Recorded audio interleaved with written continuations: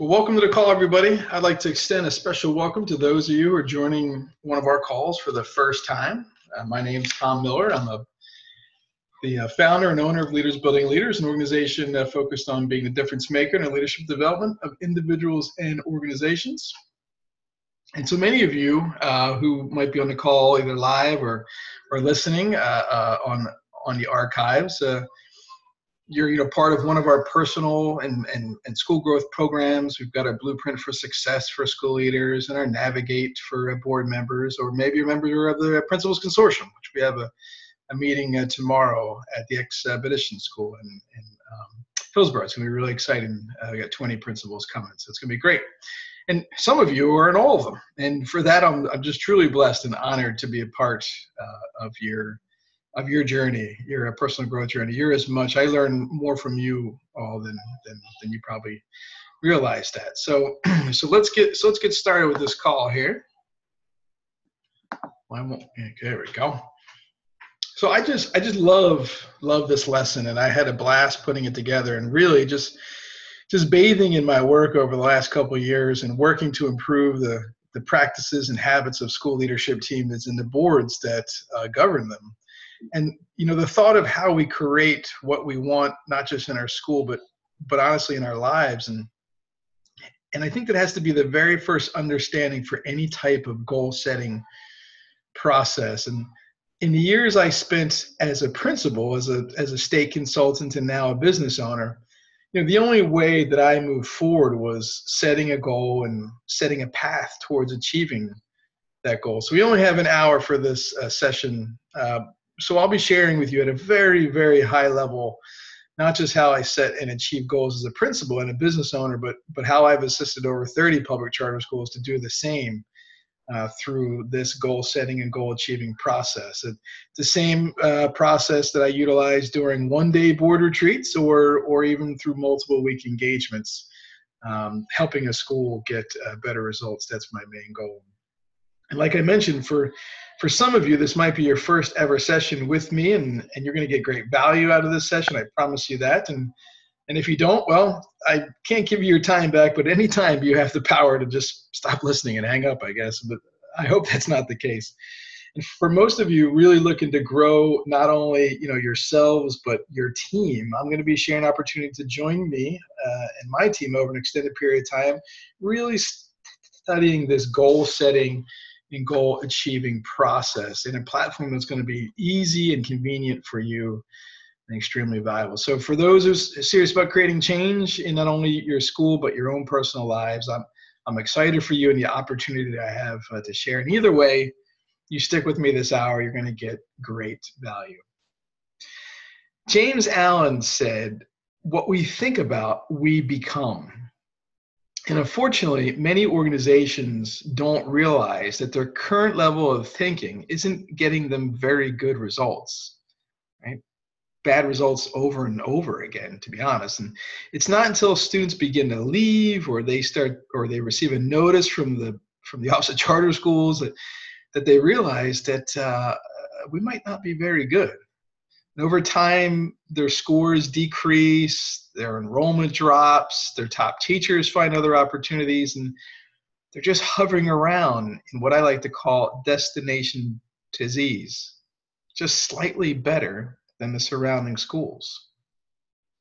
And each month I attend the Charter School Advisory Board meetings, and I hear these leaders struggle to explain how they got here, blaming their conditions and circumstances on external factors like lack of funding, lack of parent support, or lack of quality teachers to choose from, or sometimes even natural disasters. If they could only open their eyes and see and realize that thousands of schools who receive the same level of funding, the same opportunity to hire staff, the same disengaged parents, survive the same natural disasters, they're able to succeed annually. And I know this was advertised as a lesson on strategic planning, but honestly, it's truly a lesson on goal setting and goal achieving. And I'm going to use that language throughout this call, but I really want to affirm the understanding that what we all call goal setting and goal achieving is really a natural process of creation and manifestation. This is a really important distinction to make, because for many years of my life, I looked at myself as a failure when it came to being a goal achiever. I mean, I'd failed so many times in achieving goals. And when I say failed, what I really mean is I just simply quit trying, right? And so what I'll be asking you today is to just change your perception of goal setting and achieving altogether, and to begin to see it as a creative process, a process of manifesting things in your life, in your school, and attracting those things. Goal setting and goal achieving are skills that they have to be learned, and they require a learning model, like all things do, just like learning to ride a bike. You see, when we learn to ride a bike, right, in that model, there was a lot of falling down, but you were born with the potential to ride the bike, but you had to learn that skill. And the difference is, when you were learning to ride a bike, you hadn't really fully developed your ego judgment center. And this is the part of your self-image that keeps track and record of every failure that you've made. So how do you currently, curious, how do you currently strategically set your goals? Do you close your eyes and just leap across that gap and hope that you make it across? Do you shoulder the weight and the burden of the organization's success all by yourself, operating in a silo? Or are you able to function as a team, gathering information from the bottom up and making those decisions fully as a team? I remember my first days on the job as a principal. I walked into each classroom and really noticed something odd about our classrooms, the way they're set up. One classroom in particular, of 18 students, 12 of them were EC students, and more than half of the kids were students of color. Our school was pretty white. See, our school was homogeneously grouped, and really our students just kind of follow each other around like sheep all day. So if there was an issue in first block, guess what? You had to sit next to the same kid for the next 6 hours and figure it out. And hardly ever this was a positive solution. So realizing that our circumstances are unlikely to change when we don't have models to learn from, I set a personal goal to at least blend our social studies and our science classes while keeping our homogeneously grouped reading and math. I still remember sitting in an empty room over our summer break, and it was a year-round school, so we only had 5 weeks, with 200 or more index cards with every student's name and their EOG scores, seeking to balance out those classrooms. And I didn't know of any wonderful random organizer tool I could have used from Excel, and I spent days trying to figure this out all by myself. It wasn't perfect, but at the end, I eventually did have some blended classes, but still, what a waste of time and energy. This was not a good strategy to achieve that goal, a goal that I was pretty sure the staff would have agreed was important. But because there was no strategy, no plan, no intentionality, I wasted hours of time when someone on the team probably could have figured it out in less than 30 minutes. And not only that, I never actually had a conversation with the social studies and science teacher to see if this is what they really wanted. Again, not a very good strategy. So what is strategy? Well, when you try to get a clear definition from the Google, this is what you see. It's just a hodgepodge of different images and definitions. And so I was asked in the preparation of this training about the term strategy, because it's thrown around a lot in education and in business. And so the question was, is this a specialized skill set often found in one person that is the strategy person, or does everyone have this skill set within them? And so I'm going to start by just defining what I believe a strategy is. A strategy is a high-level plan to achieve one or more goals under conditions of uncertainty. And some people are great at independent strategy, and others excel at leading a team to results through strategic actions. And so I'm going to share the secret to my strategy throughout this session. And I've always excelled at the individual, but not necessarily as a team strategist. I'm a visionary, I'm idealistic, I'm not afraid to fail, but that doesn't always lead to a good strategy when you're trying to leverage people and resources. But in order to change something, in order to achieve, we have to choose a strategy. And those who come in, we have our goal achieving mastermind club. We go into much deeper into strategy, and the challenge is bringing a full team on board. So to answer the question, everybody has a strategy. Just some people are better strategists than others, and some people would rather, their strategy is just to follow the strongest leader, which sometimes isn't a very bad strategy at all. But why should we do this? Why should we take the time to have any sort of strategic goal and a plan?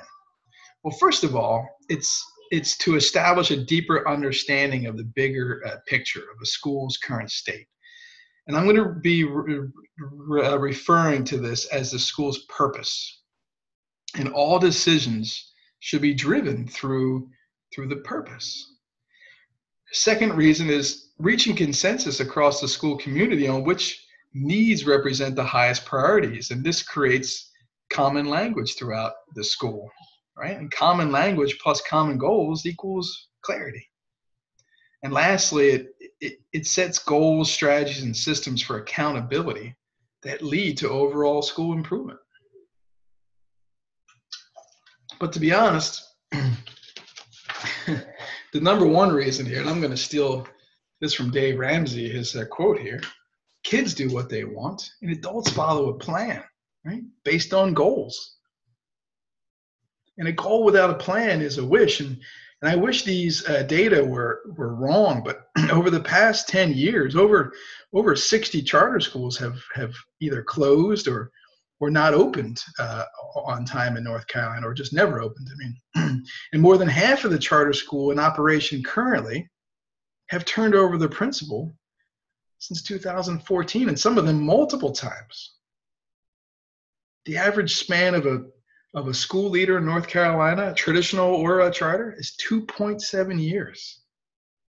Combine that with the board members leaving every 2 to 3 years, that's a very unstable top of the organization. And if you don't have a set of goals, at minimum, a basic plan to follow, you're just coasting down a stream, staring at the scenery and not seeing the waterfall that's coming around the bend. Now, I see this quote often: failing to plan is playing to fail. And I do believe it, but you can certainly fail despite having a plan. Even a great plan can fail. In almost my 10 years now, working in this role as a consultant, I've observed these reasons why even the best plans fail, and it always comes down to one word: execution. And let me just share a secret. I mean, all plans work, right? All diet plans work, all workout plans work. It's the execution of the written plan that creates the failure, right? The success or the failure. And some indicators of poor execution that I've seen are overall belief in a leader, buy-in of the plan, lack of evidence tracking, timely adjustments based upon the data. Maybe the plan's too rigid or too large. And I mean, I recall reading, skimming a strategic plan that was 27 pages long. When I asked the board who was responsible for tracking all this, there was just crickets. And just think of the time and resources that it takes to build a 27-page plan. Capacity of your team is an issue. Skill sets of the key people in your role, communication. I'm sure there's many, many more, but hopefully you get the point. The key to goal achieving isn't necessarily planning. The key to goal achieving is to fall in love with the goals, not the plan, right? Fall in love with the goal, not the plan. And we waste so much time, energy, and resources creating the plan that we end up falling in love with the plan, afraid to make adjustments to the plan, ultimately leading to failure. I mean, are you with me? Have you ever worked in an organization that was so in love with the plan they would actually sacrifice the goal? I've done that. I've done that. So my three key objectives for us during this session are one, to learn a process to create an easy, followable, flexible, goal-focused roadmap for your school. Two, identify where gaps can exist in setting the goals and executing that plan. And lastly, introduce tools and drive the data collection behind the goal setting, goal writing, and goal achieving process. So time to learn fast. and so the first thing that you're going to want to do is to set the vision for the process. Okay. And it doesn't need to be perfect. There's no right or wrong answers. Well, there's possibly a wrong answer. Doing it all by yourself is wrong, but you may not have anyone on your team who honestly could assist. So still, you have to find some sort of outsource, resource, outside resource or mentor, critical friend to help you. And these 8 questions should really get you going. And I'll share these slides. If you want to have them, email me and I'll shoot them to you. But the first question is, who could be on the team, right? Who could be on this team? And again, there's no wrong answers, but start with the easy ones. Start with the people that you have in front of you. Your teachers, administrators, your board members, students, and you might, with some diligence, you might be able to get some additional feedback from this, column on the right-hand side. Business leaders, experts, former students, maybe, school counselors of the schools that your kids feed into. And some of these people who volunteer, right, to be on the team, you have to let them know, like look, just participate in one of the phases. I mean, there's 7 phases of this process. So come in for as many as you want, because you're going to need energy. You're going to need different perceptions. I think the fear is of a lot of people that the strategic planning process is so long. I don't have the time. I'm too busy. So just let them know it's all right, that if they can't be part of it all, just be part of it, right?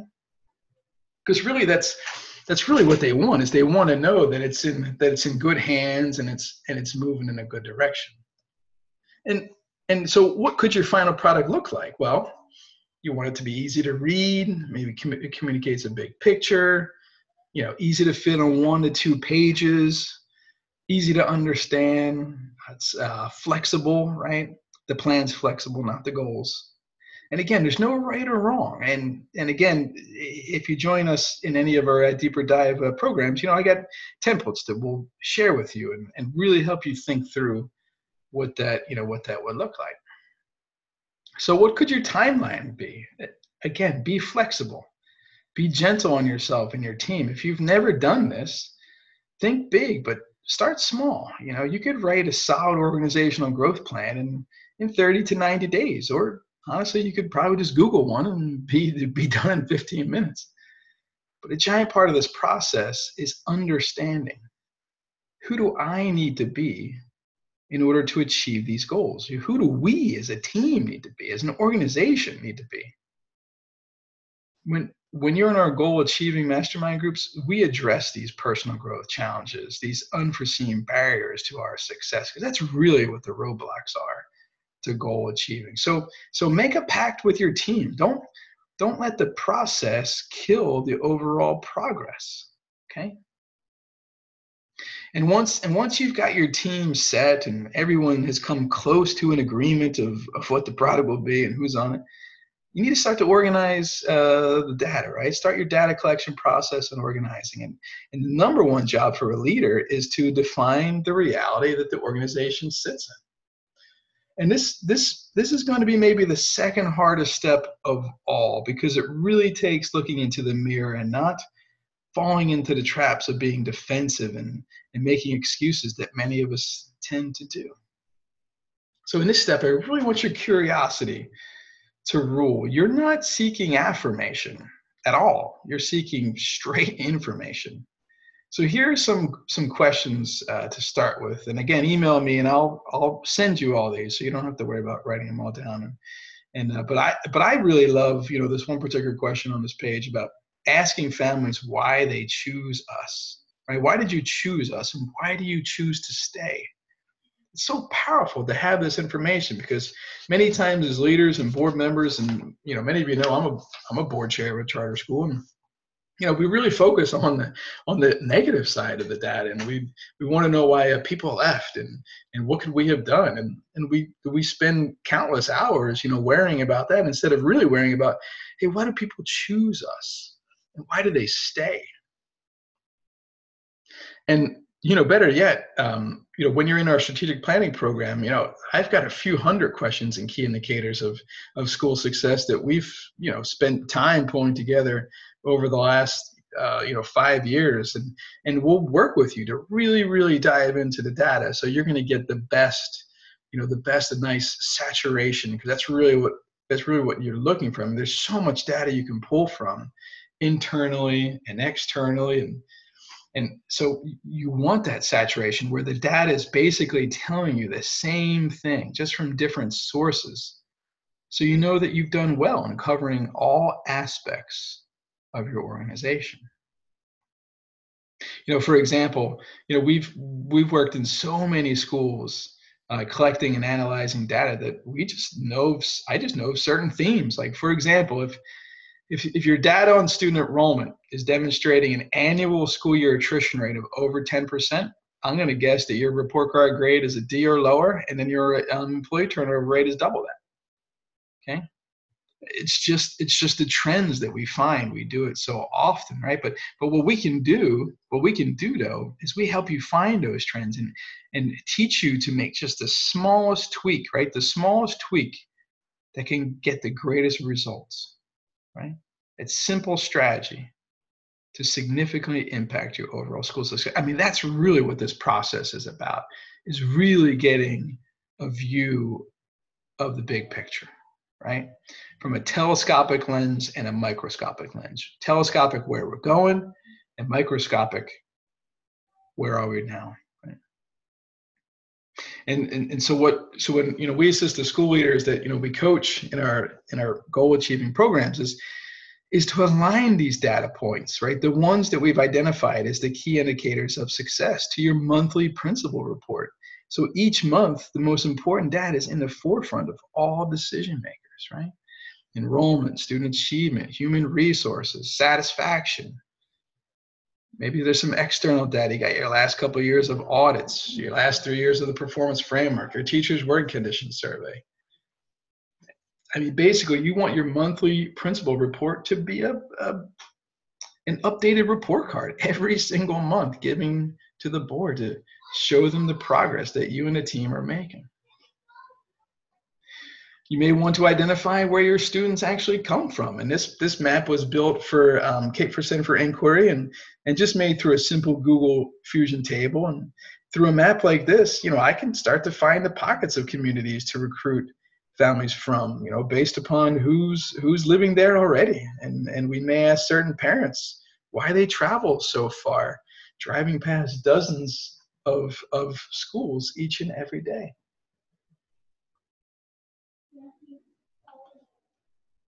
Keeping an eye on the competition is critical to your future planning. Who's moving in? What types of schools are they? Who's already successful with this model, and how can we learn from those higher performing schools? What are they doing that we're not doing? That's one of the main reasons that we created the consortium, was to get charter schools off of their island and visiting other schools and seeing what is possible.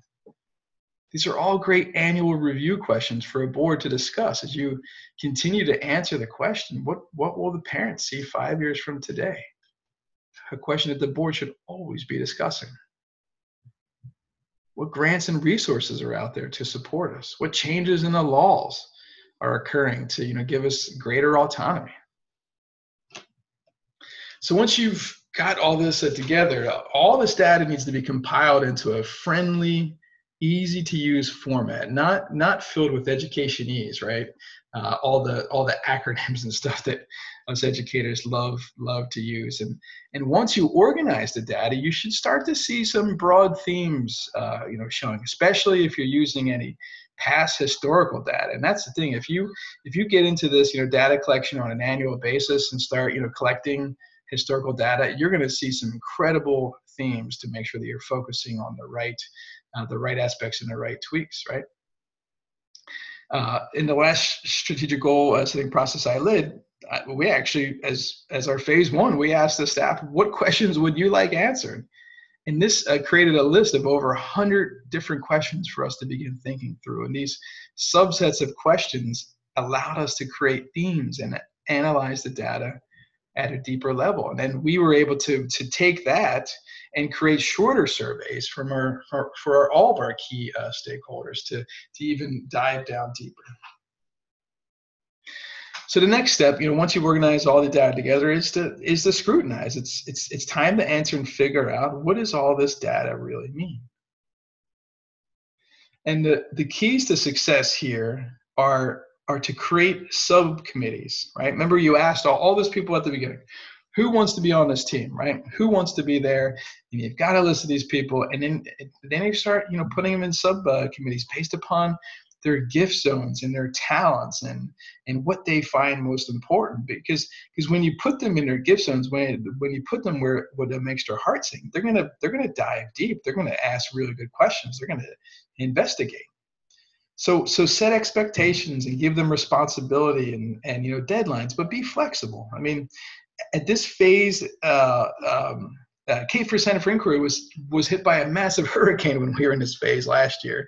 So, it's an organizational process that, put us about 45 days behind, but we always kept our eye on the prize, right? Because it's easy to let your busy and life get in the way, but this is a critical part of your overall success.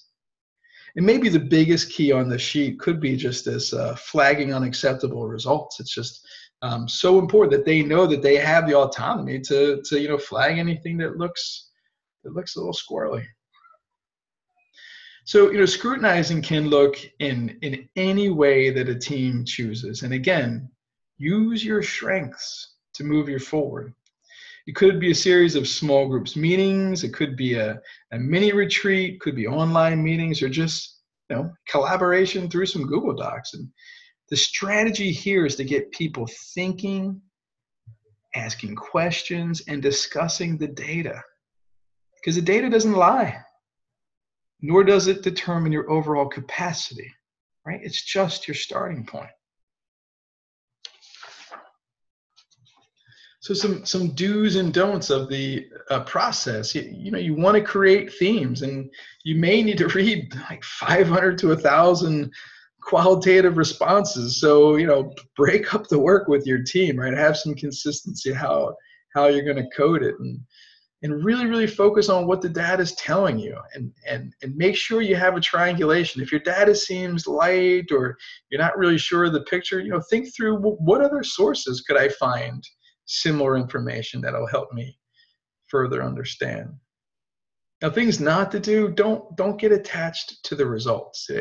Your results do not define who you are, right? But they are an accurate portrayal of your current success and your thinking and your previous thinking and planning, right? So up until now, this was the way we thought, and this is the way we planned. Don't create biases or excuses. You're not going to be able to change the way forward if you agree with your current circumstances and conditions. So there's so many tools that you and your team could use here to be able to really scrutinize well. And two that are example here up on the screen, the SWOT and the SOAR analysis. And we don't have too much time to go too deep on both. They're pretty easy. They're pretty common. But during our masterminds and our strategic planning group, this would be a process that we would take you through. And the biggest difference between the SWOT and the SOAR is that the SWOT tends to be focused on a negative, where the SOAR tries to keep a real positive mindset despite any organization deficiencies. So the SWOT is your strengths, weaknesses, opportunities, and threats, compared to your SOAR is your strengths, opportunities, aspirations, and results. All right, so that's one I highly recommend. Choose one, and with the data, take your team through it. And there's, like I said, we can teach you how to use them and show you examples, or there's probably tons of examples online as well. Two other frameworks that I like. One is the 5 C's, and the other one is the 6 questions to clarity. And if I've led any retreat in the past for your team, for your board, we've probably used the 6 questions to clarity. I think it's the simplest and easiest tool and a process to analyze where you are and to really help any organization start to paint a picture for the future. And using these 6 questions, any team can sit down in a few short sessions and truly identify where an organization is unhealthy. I love this tool. I recommend that all school leaders utilize this framework, and we lead book studies and mastermind groups for teams on these 6 questions. I highly recommend. So read The Advantage by Patrick Lencioni. So I would use the 6 questions in combination with one of either your SOAR or your SWOT. But there's one I'm going to pull out of the box here. I want you to pay a little bit of attention to this one if you've never seen it before. We've used it over the last year or so. It's called a VRIN analysis. And I really like it because VRIN stands for valuable, rare, inimitable, and non-substitutive. And I just love it for charter schools because charters are built to be unique and innovative and offer something valuable that for the most part is not supposed to be replicated, right? So the example I'll use to explain VRIN is Netflix. So take this table here, and most people, if not everybody, unless you're living under a box, knows what Netflix is and does, right? So if we take the 4 areas in which Netflix attempts to be different from regular television and cable, and start to drop it into our VRIN analysis, the first one is brand identity. So everybody knows and recognizes the white N on top of the red. Unless you're a Nebraska fan, I guess that would be the only other way. But it's recognized, they own it, it's protected, but it's one of many options to consumers. So it's not necessarily a clear win across the board for a brand identity. The next one is discs by mail, right? The value is that it saves time, right? You don't have to go to the movie store when they used to have those, and just comes right in your mailbox. And at the time, there was no major companies using it. You can go to Redbox now, I guess, but it wasn't necessarily sustainable. And again, there's lots of substitutes for it. So that wasn't necessarily their greatest value add. Streaming service, the value, you can watch content with no wait, right? You can watch it as much as you want. You can binge watch. But again, there's so many options, right? It's not rare. It can certainly be imitated, and there's lots of groups doing it, Amazon and Hulu and Crackle and Sling, and there's just a million of them now. But when it came down to original content, Netflix was pretty much, the king for a while, and they're still really hanging in strong because they had award-winning famous actors. They're only on Netflix. You can't imitate it because the copyright laws prevent anybody else using that content. And there's no substitute for original content. And so this is where, as you're seeing, and probably if you're a Netflix subscriber like I am, their prices have gone up about 25 to 30% over the last 2 years. Right? This is where their focus is going. It's all really original content right now. So we did this for Cape Fear Center for Inquiry after we finished, or as part of their process. And so we took these 4 differentiators: brand identity, their school of inquiry, quality teachers, and shared community leaderships were some of their major themes that came out, and tried to look, where are they? Where are they on the spectrum here in terms of their VRIN analysis? So through this information, right? Through this information, what we basically identified is that though Cape Fear, right, they're the only school of inquiry, public school of inquiry in New Hanover County. Obviously, someone else could do it, but they've had really strong results, right? It wasn't really taking them over the top. But what they do have is they have this very unique leadership model where they have teachers make up the majority of the leadership team, and teachers make up the majority of the board of directors. And they're non-voting members, but they're there. And so all decisions, all organizational decisions have been made by this group of foundational teachers that have been there from 10 to 20 years, some of them. right? It's a very unique leadership struggle that they've been able to sustain. So any new employee coming in is directly learning from someone who was basically there when the school started, not just the principal, but dozens and dozens of teachers. And there's no substitute for this sustainable leadership that they have. There just isn't. And there's massive intellectual property, and there's incredible collaboration occurring. So this is one of the most valuable pieces that came out, and one of the decisions that came out of the strategic planning process is that this model will never change, and this model will never change. Okay, again, this work can't be done in a silo. It needs to be groups of key stakeholders carrying through these analyses, right? Different people with different perceptions, because otherwise anything that moves as a result, any theme, it's going to be considered tainted, right? Because remember my work towards trying to build a blended classroom, that wasn't a school initiative, that was a Tom Miller initiative, right? It has to be done in groups. So as your team presents these results and themes, what should occur is more questions, right?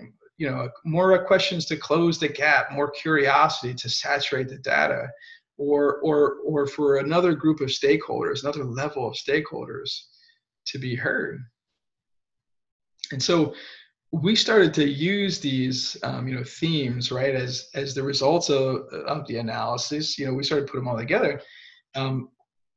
We created other surveys, right? It was our second level of surveys, and now we had more specific surveys, based upon like what the data was telling us, where we wanted to go, or what they specifically meant about what was the value behind the shared leadership. What was it that made the classroom teachers so critical? We asked students in kindergarten through 8th grade about what inquiry looked like to them, and we found different ways to create surveys for kindergarten students as compared to the kids in middle school. Took it all online. The kindergarten kids circled pictures basically, and then we were able to use the systems in the car line to create a one of those QR codes. So as parents were waiting in the car line, they could QR code and start to take the survey. We got really creative and to make sure we had a really great response. And it was almost like 75 to 80% of families responded to the parent surveys, and obviously the students and the staff were over 90.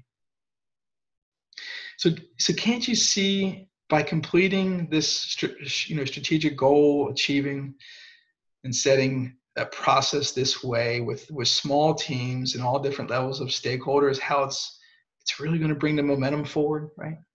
I mean, even the folks who just participated in just one phase or a small part, they can see that it's in good hands. They can see the energy that it's starting to create, and this completes your audit phase of the process. And the great thing is the more you do this, and the more you make data collection a habit, the easier the process is going to come over time, because what you're really doing is you're educating your entire school on the bigger picture. You're building capacity in people. You're seeing how they work with others and what interests them and their overall capacity for leadership. And this is an organizational growth process. So I encourage you to embrace it, because there's only benefits to doing the process this way. So next, you're going to prioritize. And when defining the top priorities, a school community and the individual is tasked with developing a plan should always consider those defined qualities and skills and identify those that merit the most attention. And part of this prioritization process may include identifying initiatives that are going well and deserve more attention and resources, as maybe some initiatives that are lagging behind and either require new strategies or just maybe to be taken out back and shot, to be honest. So how do you get there? It's by simple vote. This is the way I do it. I pull the staff together.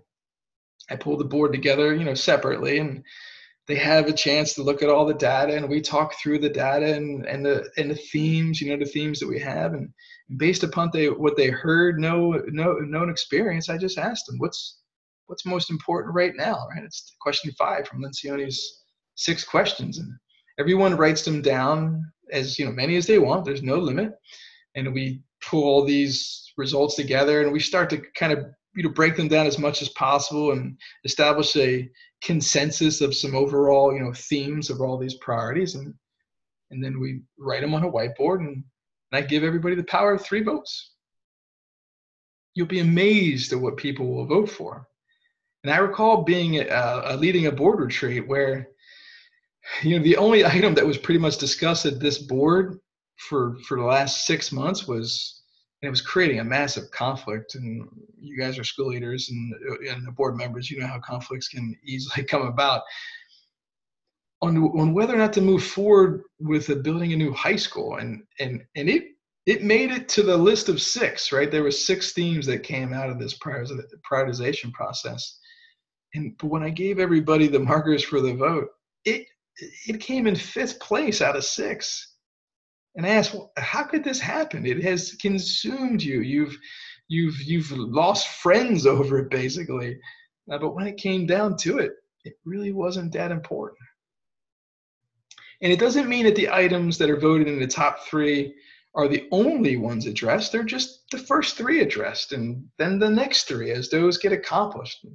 So one challenge that I see schools struggle with is when items appear to be a priority and they sit at the top of the list, but they just never get done. It's up to the leaders to identify and call this out and understand, why is it not getting done? What are the barriers, perceived or real? If your organization isn't moving in the right direction, everything needs to fight for its life. If it doesn't take me to where I need to go, it's not going to survive. If it's sat in your vision board for more than a year and still hasn't been accomplished, it must not be that important. So just kill it, because what it's doing is it's leaking energy from you. So here were when we went through the original process at Cape Fear, here were the 5 themes that came out. And this took about 10 total meetings with staff and board and parent groups and surveys and countless pages of quantitative and qualitative data. So now we get to the fun stuff, right? Now we're really having some fun here. And this is to visualize, right? To visualize. And once you've drafted your themes and you feel good about them, it's time to develop that mental model of perfection. What would these themes look like if money and time were just not a factor? And your overall vision should be written from your school's purpose, right? From the view of your school's purpose. It's why your school exists. It's your overall mission. And from your purpose, you begin to create this vision, right? So you take your purpose and the data and the themes. And I found this to be the most powerful, productive activity in the creative process. And to me, the time you spend writing your vision, it's going to give you the biggest bang for your time buck. And outside of this, program and this webinar, we do vision workshops, and they're just so much fun. I just believe it has so much power. But we'll sit with you and your team, and we'll do mission, vision, purpose workshops, and spend a half day or a whole day together. It's so exciting, and a couple exercises that I really love here, right? One are always going to see other schools. I think visiting other schools is the most powerful tool that you can have, and to see what is possible, what's out there. Then take 10 days in a row and write out that vision, right? Starting with a brand new piece of paper every day. Or just, maybe have a couple of brainstorming sessions with your team on each theme and just start dreaming in pictures, right? Start drawing it out. Whatever it is, get creative. There's no wrong answer here, right? You're writing the history of your future. Another process I would use in the visualization step is this strategic outline document, and then a 60-minute work session. Board members or management teams can really begin to unblock their challenges and start drafting their plan on paper. And I call this a skinny strategic plan. It's perfect for small challenges or boards that haven't yet grown together to complete a full strategic plan, which honestly, no school really needs a giant strategic plan. I mean, everything changes so fast and furious. You just really need to make sure that you've got that clear vision and those themes moving forward. Because honestly, your charter application was written to act as a plan, right? And what you're just really doing now over time is strategically tweaking what's not getting you the results you desire, right? What's in that vision that's not tangible yet. So one of the questions that one of the participants asked is what is the impact of the teacher capacity on the ability to reach these goals, and what's the best way to bridge that gap from theory to practice? And so I'm going to answer this way. When we write our vision, we're writing it based upon our mental model of perfection, like what is possible, because it wouldn't be possible if you weren't able to see it, right? You are fully resourced. If you see it, if you're able to see it and visualize it, you can do it. Now, you may not currently have the resources in your hands or the right people on your bus, but as you start navigating towards that destination, as you start wiggling, those resources and people, they will appear. And the universe loves speed. So just get going. Take that first step forward. Because honestly, without vision, the people will perish. So paint those people, paint your current people in the picture. Let them know, hey, I was visualizing what the school is going to look like. I could really see you leading professional development in the area of, class management, right? Or leading this initiative, or, being in charge of our, parent group, and whatever it is, get them excited about being part of the solution. Everyone wants to know that they're valued and they're valuable. So based upon this process, this visualization process, and their mental model, one of the themes actually changed. It was modified to mission-based learning environment. Instead, it had something about facility development and safe learning environment.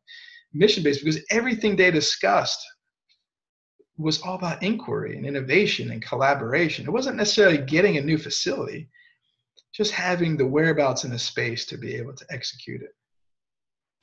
And so as a leader, there's so many opportunities that you're presented with that are not in harmony with your vision, right? They might be great opportunities, but if they're not in harmony with your vision, you just need to take a pass. Because once you have this process completed, it's easy to understand what to say yes to and what to say not right now to.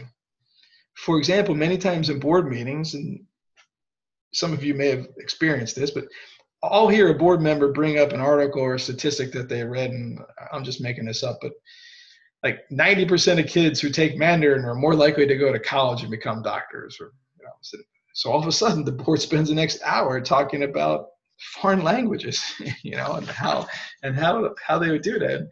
But when you got this strategic document in place, you can say, hey everyone, that sounds great, but it doesn't fit in our current vision and our plan. So can we table that, right? Can we table that, maybe do some research and see how it fits in? But without the document, you've got no clear purpose, no clear vision, no clarity. So your purpose is like the sun. Everything revolves around it. So make sure you got the sun in place.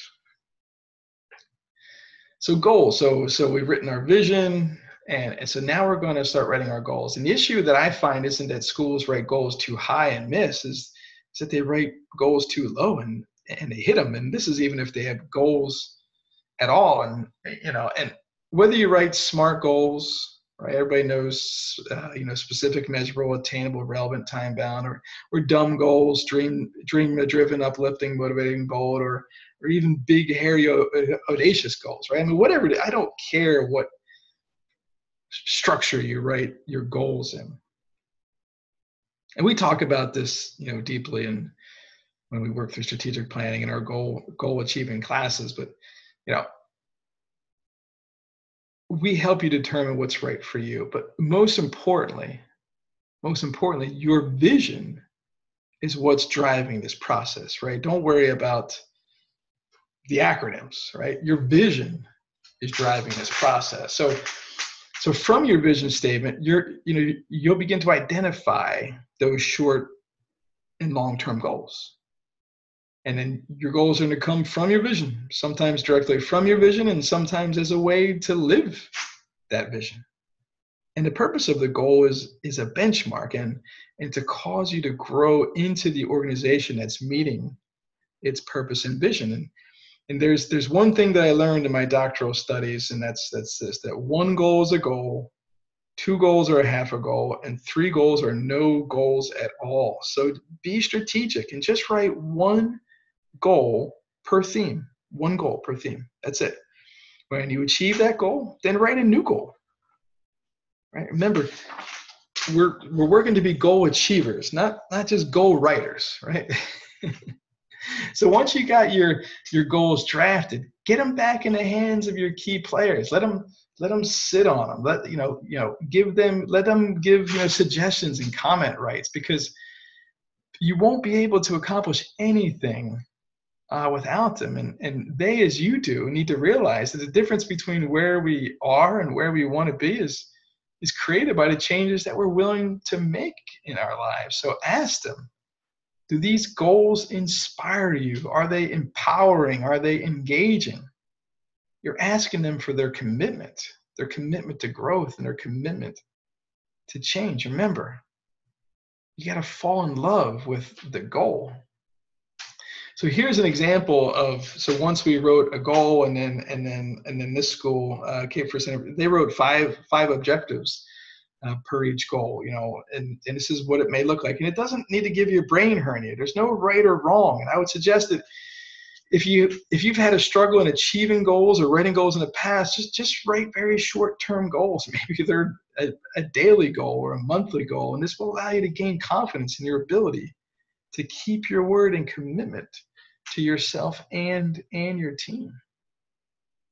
You want to include fidelity measures, and these measures may include specific targets, planned checkpoint dates, and concrete data indicators and milestones to ensure that board members, principals, and teachers, everybody in the school improvement team, is receiving the feedback needed to determine how well the improvement strategies are working. And these feedback have to be utilized to make decisions about changing. Because changing those ineffective strategies and continuing those that just don't work, you can't hide behind the results, right? Garner the help and expertise. If something's not working, be honest about it. No one should expect the plan to work perfectly. If your plan works perfectly the first time, it wasn't a very hard goal, right? So, and if you use the strategic outline template here, it's already got all those phases in here for you. And again, email me and I'll share these with you. But these are built to fit right into the thought process, right? It has all those timelines right there. So once you've written these goals, it's time to celebrate, right? Shout out the strategic goals and the work that you've done out to all the stakeholders. They put so many hours, celebrate them. They've done surveys for you. They've done some work. Take some time to be proud of what you've birthed, and take some time to regain your energy, right? Maybe bring in some new troops for the planning process, because this is exhausting, but I want you to exert your energy in the goal creating process, not the planning process.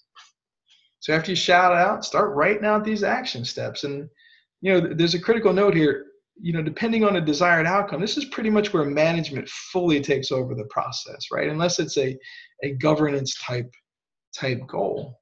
So identify who's going to do what, who will write and oversee action steps, the implementation of the plan, what tangible evidences will they provide to school's leadership and board, and how often. And again, that strategic outline provides you many of these answers. When you develop the plan, make sure you apply rigor without rigidity. Your plan might only be one step for right now, so don't include too much detail. Just be a bass boat ready to turn on a dime if you see those fish hitting the top of the water. And maybe just follow. I told you I was going to share my secret. Here's my secret to strategy right here. It's a simple process. Test, fail, learn, unlearn, relearn, and re-enter.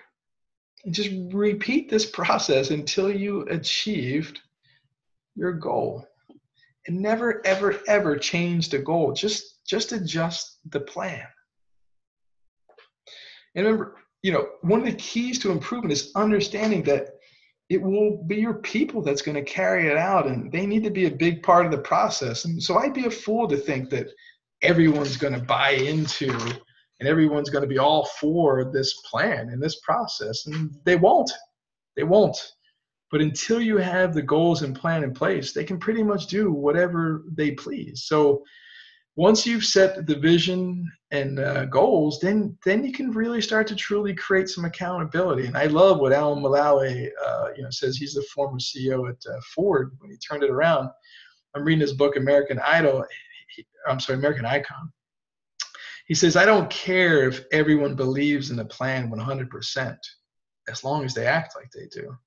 Because once you start acting like you do, you'll find yourself in the light, and you won't want to go back into the darkness, right? So create the light for your people. Be the light. And your oversight, it just may look as simple as this, identify tangible evidences based upon the measures that you've set, a time frame for these reporting pieces, a monthly or quarterly meeting to ask questions and in regards to the data, and the management team reports to the board where the data currently is. You could use a balanced scorecard and what the tweaks to the plan will be, ultimately leading to these improved results. Remember, test, fail, learn, unlearn, relearn, and re-enter.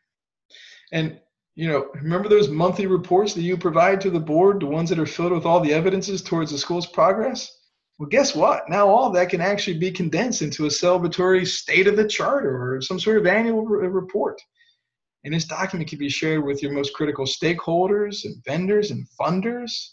What an opportunity to give back and demonstrate the true impact you're making on the community. It's celebrated everywhere. So we're pretty much out of time, but before I open it up for any questions, I just wanted to share. I talked about many programs that we offer to support board members, school leaders, and teacher leaders, and I'm not joking about that turnover data. It's 2.7 years. I mean, I've been there. Your job is really, really hard. And so one program that I know that will really help you in the strategic goal achieving process is to have an accountability partner, someone who you can count on to guide you through those challenges and provide you the support you need through coaching and mentoring to overcome any obstacles. Someone to see the picture from another perspective. So our goal achieving club, it does that. Each month you got a set 101, thinking partner session with me to maximize your impact and grow yourself as a leader. And then if you want, you could even just bring your whole team in on the call for a group session. And because we're all on islands, there's a second session of a month with all the other school leaders in the program. And I'll spend 20 minutes, teaching on a current leadership issue that I'm finding.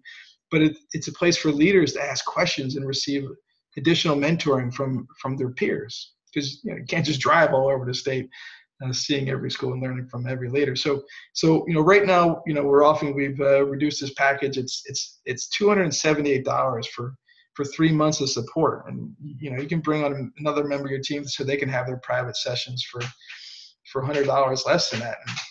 And we just I think about it, for less than $100 a month, you're going to have continuous coaching and support and a partner to grow with, and with that you're gonna accelerate your overall achievement.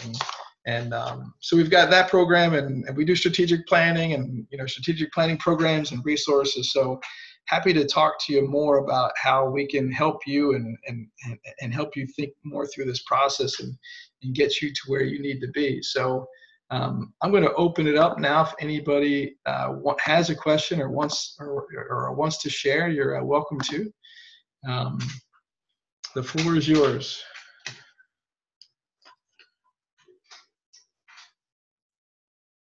Hey, Tom, it's Michael Malley. How are you? I'm great, Mike. How are you? Good. Yeah. No, no questions. But thank you for the presentation. I appreciate it. Yeah, thank you for investing. I know it's late, hurricanes are on, and all sorts of things are going on. So I appreciate you all spending the time. And like I said, the next 24 to 48 hours, I'll get the recording back out with the slides for everybody, and any follow up. Just feel free to email me. Great. Thank you. Hmm. All right. Any other questions? And as you're thinking, look, I believe in you, right? I wouldn't do this if I didn't. And so my mentor, John Maxwell, I'm going to leave you with this, thought and comment here.